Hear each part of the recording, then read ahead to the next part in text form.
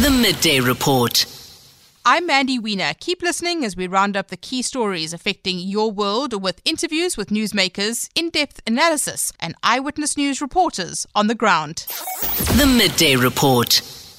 So Thabo Bester and his partner in crime are in court today, but virtually. There have been concerns about their safety. We're going to be bringing you details on what has come out of the session this morning. But first, let's listen to the lawyer who raised concerns about the safety of Thabo Bester and his partner. It's a procedure. According to who? AVR, audiovisual remand link. It's there. It's prescribed. It was introduced long ago, by the way. It's been a system that is part of the criminal justice system, and there are reasons why such system is in place. Part of which is to curtail costs, to avoid unnecessary movement from prison facilities to courts. There's a myriad of factors that really, were taken to come up with an efficient system such as AVR. So all that we're doing, there is a court, actually, a dedicated court, which does AVR matters daily. It's got nothing to do with that. Like I said, it's more of a normal procedure. It's a normal procedure. There's nothing untoward regarding this procedure, and there were never any security concerns. All right, let's bring in our reporter, Oren Singh, who has been there all morning. Oren, good afternoon to you. How was that message received, and how's that played out today so far? Good afternoon, Jane. Yeah, I think, the fact that they both appeared virtually, whether it's due to their safety or not, it's not really, being something that the state has brought up. We're not sure if it was merely logistical concerns over, having to bring Thabo Bester from Pretoria all the way to Bloemfontein, which is approximately a 5.5-hour drive. And so for just a short postponement, it was merely a brief appearance for both Dr. Nandipa and Thabo Bester, who appeared virtually. And the matter was postponed to the 20th of June for further investigations. Now, Dr. Nandipa Magudumana's father, Zolile Sekeleni, he's present in court this morning. As you recall, Jane, he's the only one who has been awarded bail in the form of 10,000 rand. So he's appeared in court this morning. He's currently in court with the 5 former G4S employees. As you would recall, they went along in an attempt for bail last week, and that matter had been set down by the court for Thursday and Friday. But it was just not enough time for the court to deal with all 5 bail applications and to wrap up the matter. So the court had last week postponed their bail application to today, and we see that their defense teams this morning, or this afternoon rather, will cross-examine the state witness. Last week we had reported that a state witness was called to testify in court regarding each role each of the 5 former G4S employees played in the escape of Thabo Bester. And that state witness is a member of organized crime and an investigating officer in this case. So he brought about some details pertaining to each of the accused and what role they played in Bester's escape. Their defense teams will this afternoon cross-examine that state witness. The magistrate is expected to give his verdict on whether they would be granted bail or not. Okay.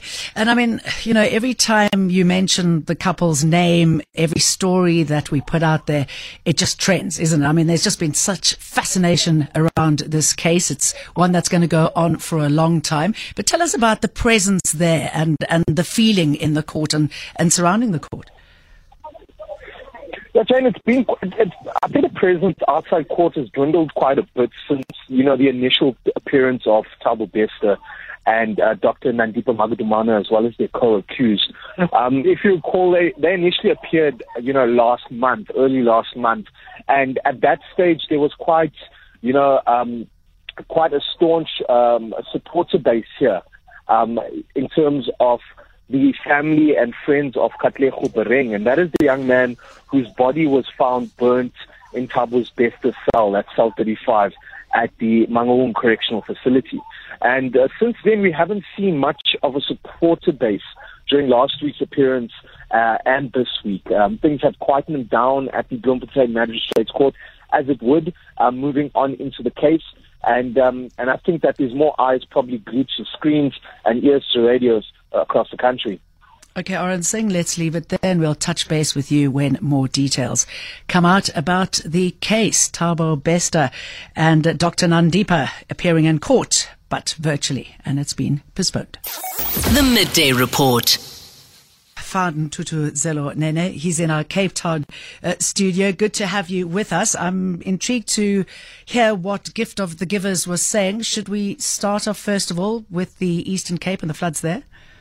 Good afternoon, Jane. Yes, Dr. Imtiaz Suleiman, from the founder of the Gift of the Givers, gave an update on a few missions that they are involved in, including the floods in the Eastern Cape, in Gqeberha to be specific. And he says they've evacuated more than 1,500 people, and they're helping the local government with providing with blankets and food for those people who've been displaced by the floods there over the weekend.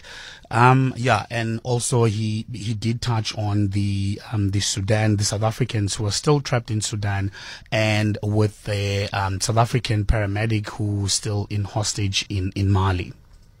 All right. Tell us what they said about what's happening in Sudan. I see today that the capital has suffered from more airstrikes. I mean, we're already 2 months into this conflict.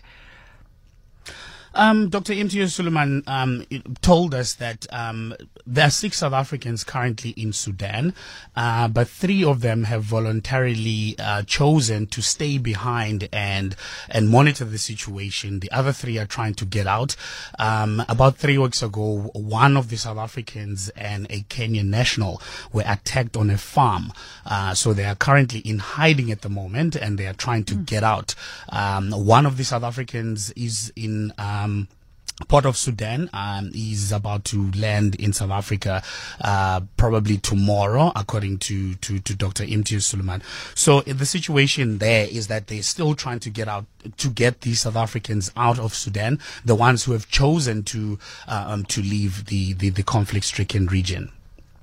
All right. And what about the South African hostage, Gurko van Deventer, in Mali? His situation is, they're saying the negotiations to get him out at a crucial stage right now. He has been in captivity for more than 5 years now, following his kidnapping in Libya in 2017. He was then sold to an Al-Qaeda group and has since been moved to Mali, where he's currently being held captive. So Suleiman says the hostage negotiator is back in Mali, having returned to South Africa last week for further consultations and to share some sensitive information with them.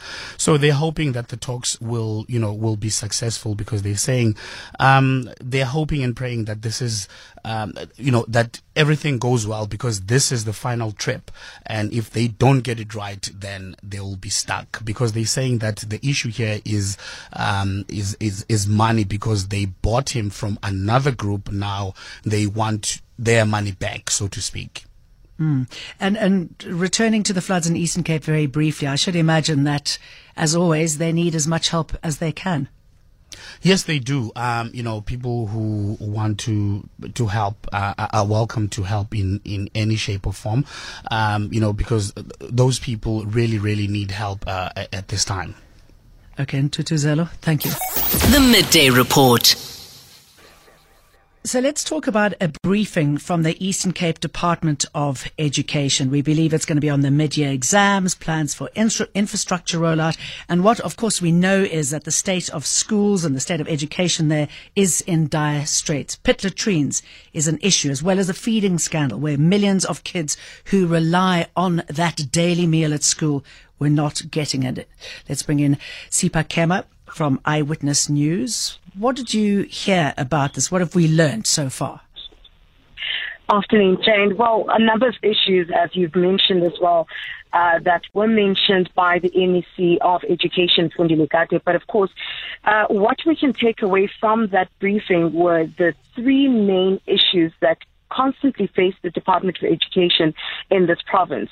The first one, of course, is looking at the scholar transport and issues with, learners finding themselves stranded where they can't cross bridges to get to school, where, there's rivers that they have to cross. So to try and minimize that, and as well as the travel and the cost of the travel scholar, the Department of Education in the Eastern Cape has now introduced boarding facilities for most rural schools and schools that are far out, especially with those with a lack of infrastructure, as I mentioned, the roads and the bridges. They're also planning to phase out the smaller schools in the rural areas and, put them part of a larger boarding school within these facilities. And now we do believe, and I was told by the NEC, that the project has started. Money has already been dispersed out to Guga to start building at those schools. 6 of these schools have already been identified as part of the pilot project for this infrastructure rollout. Now, of course, one of the biggest issues that faces the Eastern Cape is ablution facilities and sanitation in schools. We know that we hear of young children dying in pit latrines almost every year. So we asked them, what is happening with the school latrines? Now, there should be some form of plan already with the department. They were telling us that there is a project that they call SAFE program, which is run between the Eastern Cape Department as well as the national government, where more than 200 schools are currently in the plan, and they're trying to pull in all the strength in ensuring that they provide for these schools to build them proper ablution facilities and sanitations within the school. They're hoping to fast track, as they've learned from the previous issues that they've had surrounding that, and of course the unfortunate deaths of children. And of course the biggest one that we saw last week was the school nutrition program, where thousands of schools, and I'm talking about 5,000 schools, were left without school, and thousands of learners were left hungry. Now the department says the reason for this was the shifting days of transferring the money because of the verification process. Now, the verification process is to make sure that each child is accounted for. They want to make sure that they don't disperse funds for ghost learners. I mean, we've seen issues like that in the past with schools in the Eastern Cape, where there's ghost learners receiving benefits that are meant for children. They also said that when I asked them about what was said before when we spoke to the department regarding misuse of funds and overspending, the DDG in the department said it does not look like there was misuse. However, going forward, they do plan on making unannounced visits so that they can also try and find out that are these schools misusing funds, because the tranche that was sent in December was meant to last for a quarter, meaning right up until the end of April. Siba, you hear all of this and the fact that it's, in the spotlight again. I've done couple of stories in the Eastern Cape focusing on schools, and I mean the situation there is dire, right? I mean, so many of them have pit latrines still. Many schools don't even have toilets. You just wonder how this talk is going to be actioned and how the department is to be held accountable. Oh, definitely, Jane. I mean, this is the time when we have to make sure that, we keep book and we keep the department accountable for everything that they say. Because you look at the budget that they received for this year, the 2023 financial budget, the Department of Education has received well over 50% of the entire provincial budget. That's the same that had occurred. They received about 40% of the entire budget last financial season. Now, we know that there's also funds that they return back, and most importantly includes that infrastructure, the much needed infrastructure. What is going to happen for how is the department going to make sure that they spend the required funds so they don't return money to Treasury? Because these are funds that are needed by a lot of schools across this province. As you mentioned, Jane, that the lack of school buildings, pit latrines, it's a huge crisis, ongoing crisis in the Eastern Cape. And the DDG, Tembani Mkida, did say that they've got a new approach and plan this year that will help ensure that the department is able to spend the needed funds on infrastructure. Now, what we needed to hear from that were the steps and the plans in there, a breakdown of the plans, because this is something that we've heard in the previous years as well, so that we get a much better understanding of what is the plan, what is different with this plan than the previous plans that they've had as a department. All right, so let's keep an eye on them. Sipa Kema, thanks for that update. The Midday Report. Stats SA has released their quarterly labour survey, and I'm going to be talking to Statistician General Risenga Maluleka. A very good afternoon to you. Good afternoon to you, and how are you? I'm very well, thank you. And I'm wondering how you were feeling after you saw the figures today. Well, I don't have any feelings. The Statistician General never has feelings in terms of the numbers that we are releasing. It's probably a good thing in a job like yours, right? Could be a little depressing. Tell us about the unemployment rate. The unemployment rate, firstly, is that we have seen increases in terms of the unemployed as well as those that are employed. We have seen an increase in the employed by 258,000 and the increase in the unemployed by 179,000. That has actually brought us to an unemployment rate of 32.9%, which has increased by 0.2 of a percentage point from the previous quarter. Okay, and tell us about the formal and informal sectors and how it played out there. Generally, the formal sector tends to hire a lot more people than any other sector, than the informal sector, than agriculture and private households. It has actually been leading with about 69-70% of the number of the employed all the time. This time slightly in the excess of 11 million. And what about the industries? I mean, how is this playing out within the industries? Which ones are you seeing fare a lot better than you might have thought?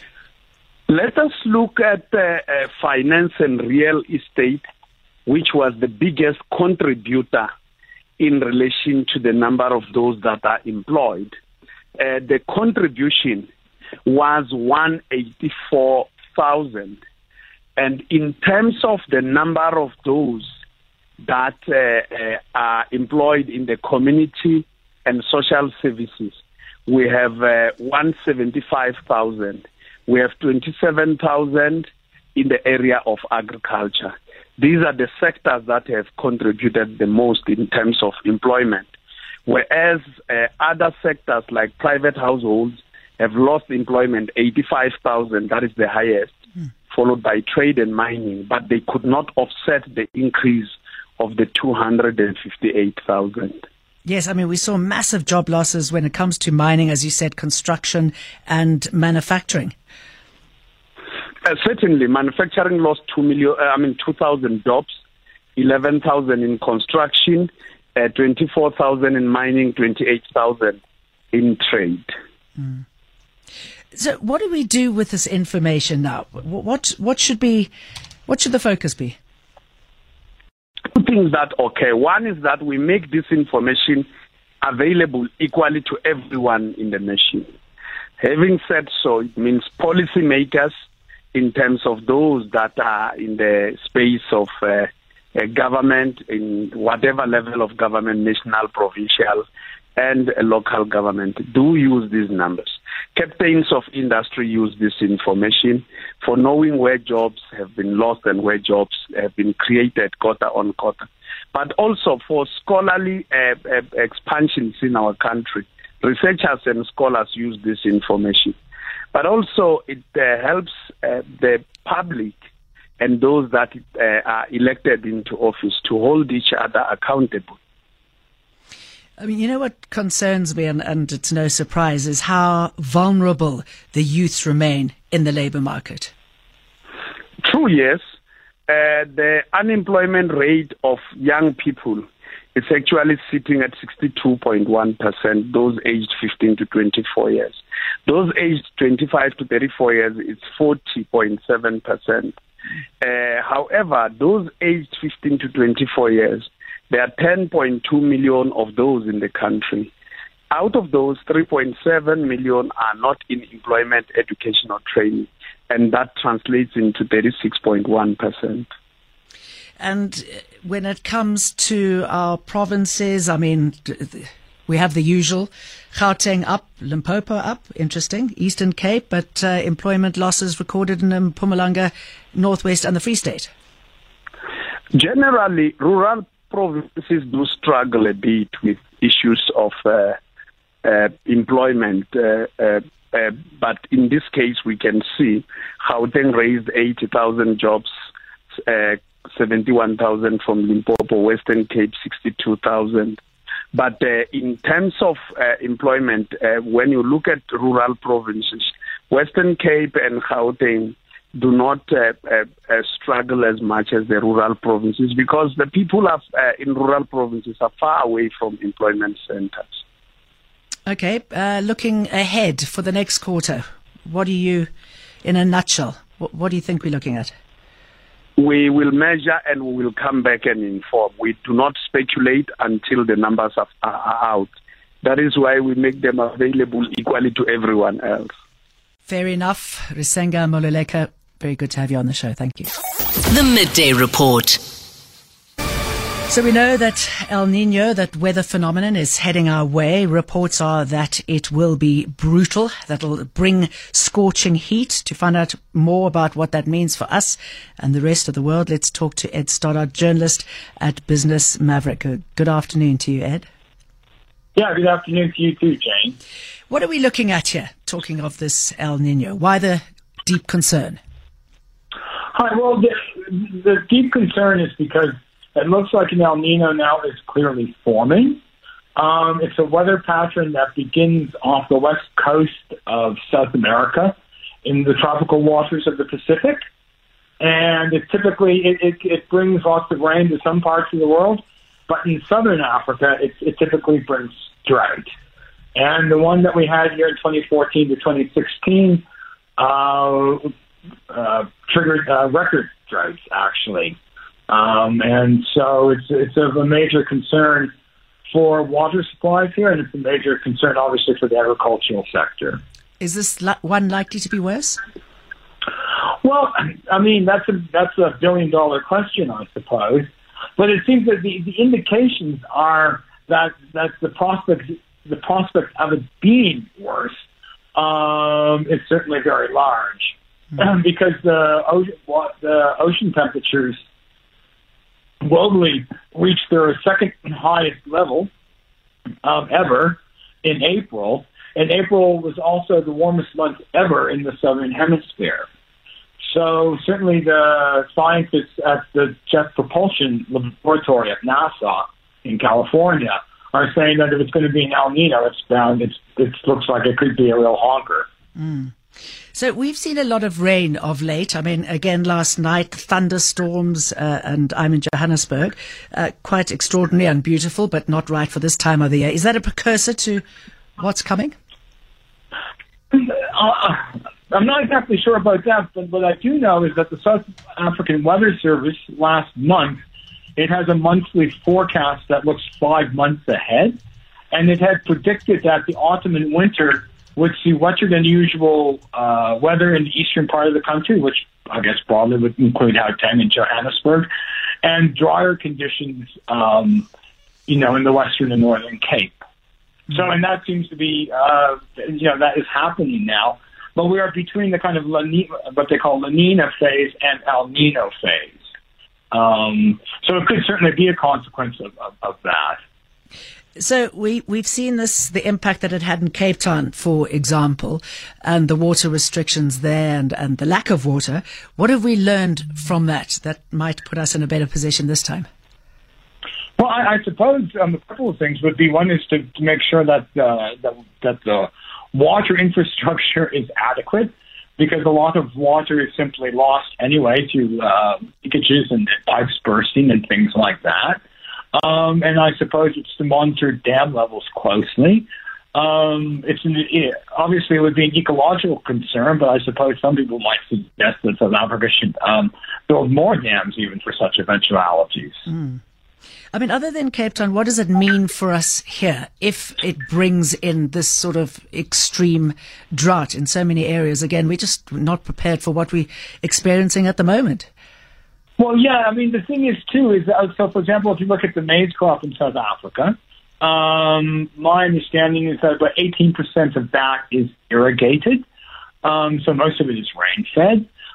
So we could see a very significant decrease in the maize crop, which the past 3 years has been, we've had bumper crops. And that would have implications for food inflation at a time when food inflation economists hope it should be cooling. You know, food inflation right now is at 14-year highs. We have a serious cost of living crisis. An economy that's barely growing, if it is growing, an unemployment rate that's rising. Stats SSA just put out that it rose to 32.9% in the first quarter of this year from 32.7% in the fourth quarter of last year. So against that backdrop, you don't want to have rising food prices again. And at the same time, you know, a drought like that could also impact economic growth, which is already burdened by load shedding and things like that. Yeah, and if we think it's bad for us here, I believe places like India are preparing for the worst. I mean, it'll be more than devastating there. Yeah. I suppose I'm not exactly sure what El Nino's impact is in India, but it's certainly, you know, for Southern Africa. So it won't just be South Africa. This will be a concern in Zimbabwe, you know, Malawi, where most of the population is rural and involved in subsistence rain-fed farming. And so that will mean, more food aid going to countries like that and things like and situations like that. Okay. And lastly, Ed, any idea how long we'll be in its grip? It's usually a year or anywhere from it's usually a year or two. I suppose it could be extended to 3 years. The La Nina phase that we were in now was longer than usual, and that brings good rains here, right? Which it did. Yeah. And that was about 3 years in length, I believe. So it's hard to say. And I suppose right now it's kind of like 80-90% chance. I suppose there's a slight chance that it might not form and we could dodge it. But all indications right now are that it's on track to form. And you know, this is coming from, you know, NASA and its Jet Propulsion Laboratory, and, the scientists there are pretty smart. It's relentless, isn't it, this weather of ours and the sort of the elements and politics and everything that South Africa's going through at the moment. So let's hope it does maybe miss us. Ed Stoddard, journalist at Business Maverick. Good to talk to you. Thank you. The Midday Report.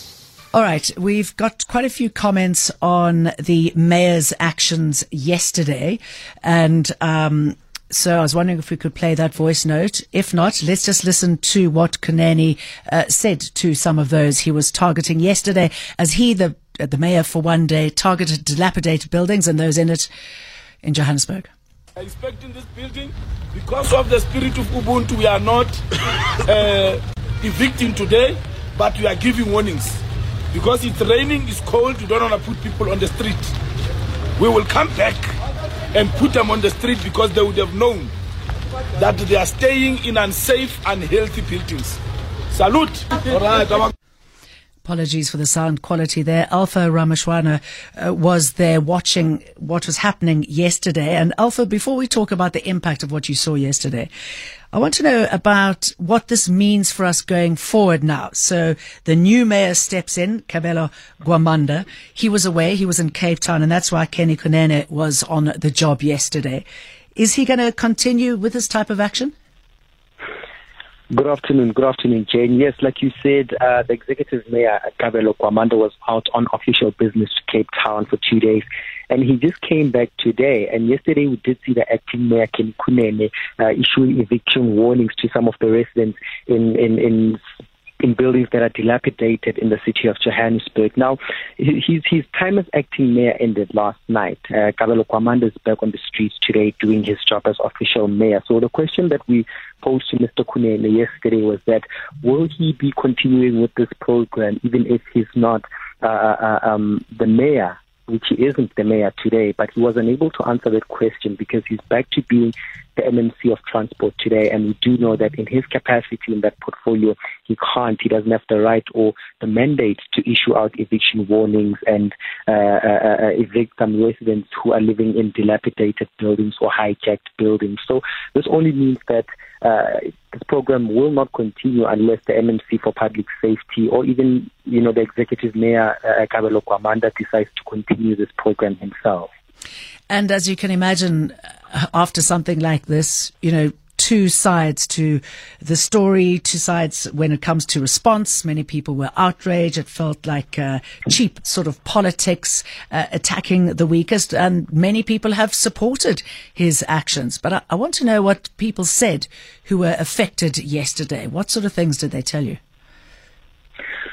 Well, Mandy, the people who are affected are people who are staying in buildings that are hijacked, meaning they are essentially paying less for what they could have been paying if the building was being rented out lawfully. Now, one of the people who I managed to speak to yesterday was telling me that she earns a basic salary for about less than 3,500 rand, and she was saying that she can't afford to get a decent place to go stay with her family. Now, just to take you through what the kind of room she was staying in, it was a unit where there's actually 3 families who were staying there, and she was telling us that she doesn't have a choice but to stay there because it's what she can afford. So it does seem like those who are affected mostly are people who are unable to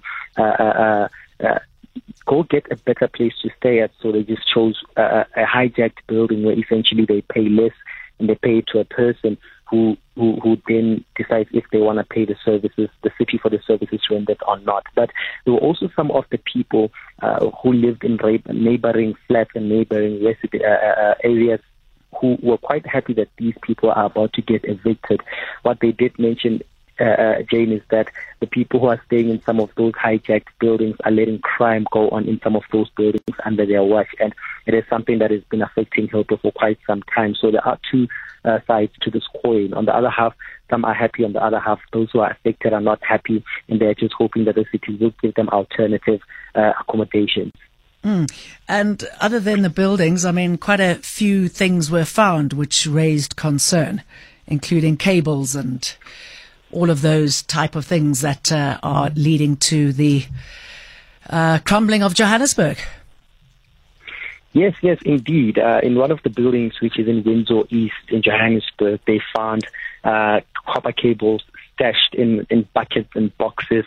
And when asked where they got those cables from, they were unable to answer as to where they got those cables from. Now, the question that comes to mind is that, are these copper cables stolen? Because we do know that the sale of copper cables is becoming a problem now in the city of Johannesburg, where scrapyards are now, taking these copper cables for sale without questioning where exactly they come from. So some of the copper cables that were found were brand new. They were still boxed. They hadn't been opened yet, and some of them you could see that these ones have already been in use. So they found a bunch of copper cables there. But what they also found in another building, it was beds. They turned a building into a furniture manufacturing factory of some sort, where they produce illicit furniture, if I can put it that way. There's also another thing that they found. And also those people, when asked who exactly they sell these to, they were unable to answer the question. Thank you very much for that. I suspect we're going to be seeing more of that type of action. It seems to be popular in some camps. The Midday Report. That's a wrap of the day's news. Don't forget you can catch the full Midday Report live on 702 and Cape Talk via our streams on YouTube and our website 702.co.za and capetalk.co.za. Keep checking in for updates from my colleagues at Eyewitness News. Till the next time, I'm Mandy Wiener. Latest news, breaking stories, Expert analysis. all you need to know in 60 minutes. This is the Midday Report.